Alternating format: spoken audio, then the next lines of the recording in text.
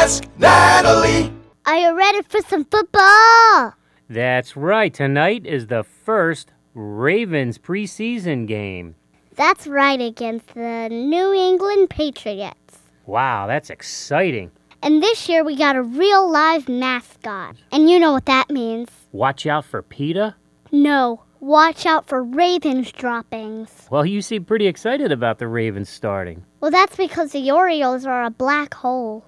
Natalie, I think you meant the invisible remains of a collapsed star with an intense gravitational field from which neither light nor matter can escape. Oh, get off of your politically incorrect high horse. I'm talking about a black hole. All right, excuse me.